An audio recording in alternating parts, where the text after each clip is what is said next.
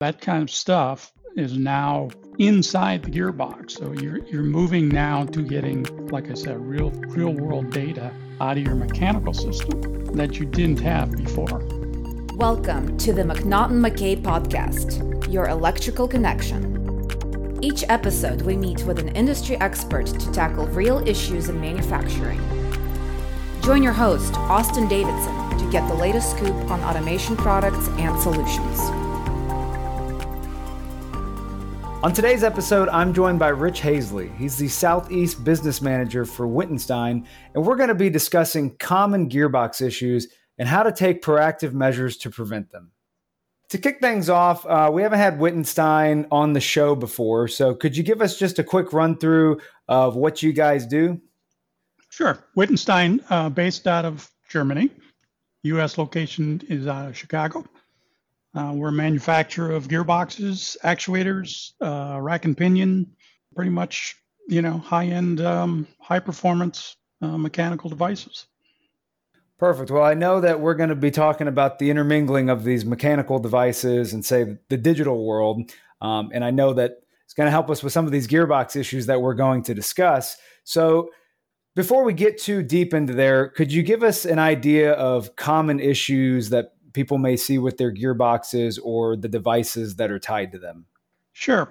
And I guess you got to visualize it, right? In a common drivetrain configuration, you've got typically a high performance servo motor on one end. You've got a gearbox that usually is coupled to that. And then you've got a load that can vary in mass, inertia, friction. It's really, the load becomes somewhat unknown and unpredictable, depending upon what's going on in the application. Mm-hmm. The gearbox then is responsible to transmit the power out of the motor, the torque that the motor's producing, into the load so that you get the required performance, product quality, etc., out of your load. So the gearbox becomes a major part in controls, starting from your electrical signals to your drives, to your motors, and then applying that to the load. Yep. So the gearbox then is kind of in a worst case scenario, because on one end, on the input, you've got a very responsive servo motor, and on the output, you could have a load that has huge accelerations, vibrations, frictions, and that gearbox has got to absorb both of those.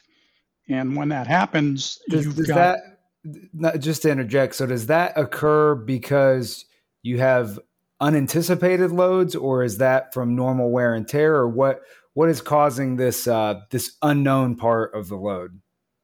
Calculations can only go so far, sure. Right? And the job of the OEMs and the systems integrators is to design systems as best they can based on modeling.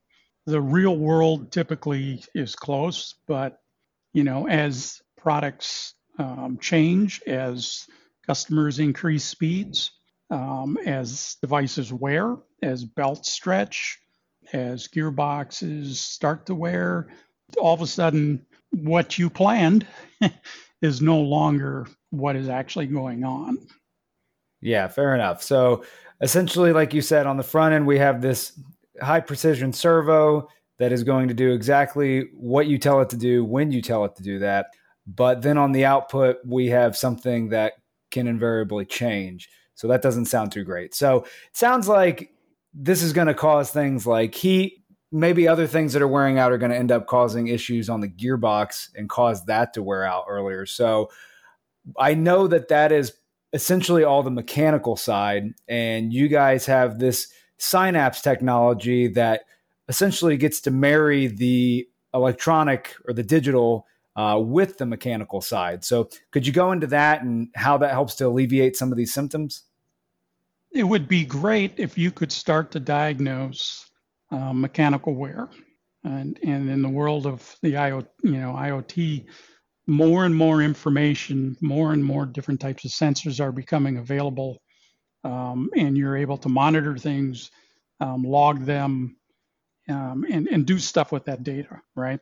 Mm-hmm. So what Wittenstein has done is put sensors inside the gearboxes, and now you have access to real world data that you can log, you can set thresholds, monitor, get warnings, flag work orders when maintenance is required. All that kind of information now is going to be available because you have information coming out of the gearbox you wouldn't normally have, like vibration, like accelerations, temperatures, that kind of stuff is now inside the gearbox. So you're moving now to getting, like I said, real world data out of your mechanical system that you didn't have before. Yeah, and that's something that seems to be a common occurrence kind of across the board. I know you mentioned IoT. Some people call it Industry 4.0, but really what seems to be the driving factor with that is trying to get information or injecting brains into devices that previously did not have any kind of smarts. So now you guys have taken a gearbox, which typically is only mechanical. You've inserted some of this newer technology, the synapse, and now it's giving you information that you can pull out. So I'm guessing from how you've been explaining it, you will typically take this information, the temperature, the wear and tear, all that stuff, and you're going to be trending it and then assessing those trends. Is that how you would utilize it? Yeah. So what you've got these sensors. They're on IO Link, and from there you have really three different options. One, you can send those data points back to the PLC. And in the case of Rockwell, the add-on profiles, the add-on instructions have all been generated already. Example programs are already done. All your manuals, EDS files. So you can basically bring that data into your PLC. So now you have the real life data points, but then you have also threshold points that you can set. And you can do your own warning systems, flag operators when these thresholds are met or exceeded. You can do your own logging inside the PLC. The other option would be to go through the IO Link again and into a PC. And there you can run software.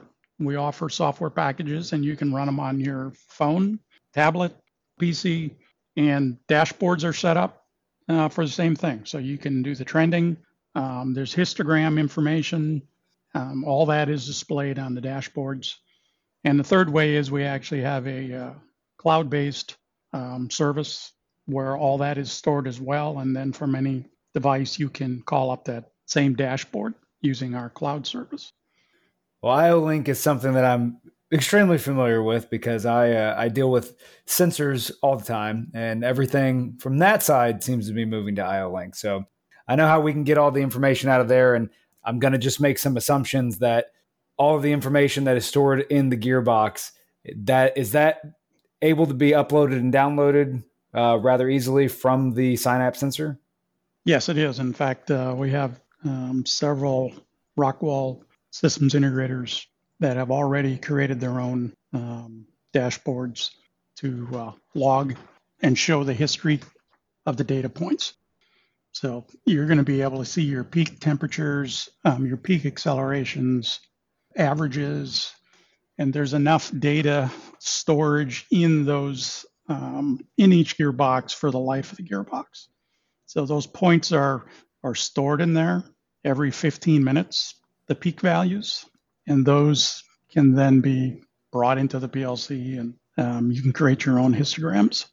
I guess the next thing I would like to discuss a little bit, it seems quite obvious from an end user perspective why this would be beneficial. You can monitor your equipment and provide preventative maintenance on it. Right. Could you elaborate a little bit from, say, the OEM or the system integrator side, how this benefits them, why they would want to take advantage of it? Yeah, and what we're doing is we're creating software and products that help model machines. So in the long term, what you're looking at doing is having modeling capabilities available before the machine is even built.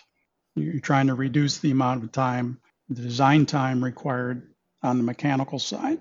So from our sizing software, as an example, to the Cymex and Synapse in both cases, you're going to be able to start to model real life applications for future machines, right? So I was under the impression that the main selling point for this would be preventative maintenance. But yeah, from the perspective of, say, an OEM, you essentially can learn more about your own machines the more you make them and the more that you use this to analyze it, especially if you obviously have the same type of machine or the same type of product that you're looking at all the time. So that's very interesting. Right. So let's say this machine runs 5 or 6 different products. What Synapse will allow you to do is teach the thresholds and the min and max operating points for each product from a remote location. And the other aspect of it is the OEM can monitor, if the end user allows them, they can monitor this operation by product and see the performance of the system over time. And that, you can do those teach modes, let it run 24 hours, 2 days, 2 weeks, whatever it is, and create actual real life circumstances, thresholds. And now you have real life data. And then a year from now, 2 years from now, you can go look at the machine again and compare, what you started with and where you are down the road. So there's a lot of advantages of having this data. And some OEMs will, sell this as a feature in their machine, as the ability to monitor this stuff from a remote location to monitor the health of the entire mechanical configuration, not only just the drive or the motor. So I guess one thing I want to be sure of, so can you dynamically change through IO-Link? Say we have a changeover, we have a new product or a different product coming down the line. You can change those parameters and those limits on the fly, right? Yes. Yep. They're all just data points, and they can be changed at any time.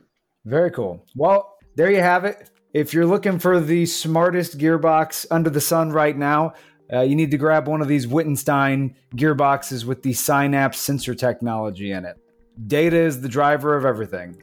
So if you have any questions about what we discussed in this episode, please feel free to reach out to your local McNaughton McKay account manager, or you can email us at podcast@mc-mc.com. Rich, thanks so much for teaching me about gearboxes today. No problem, Austin. Thank you for your time. Appreciate it.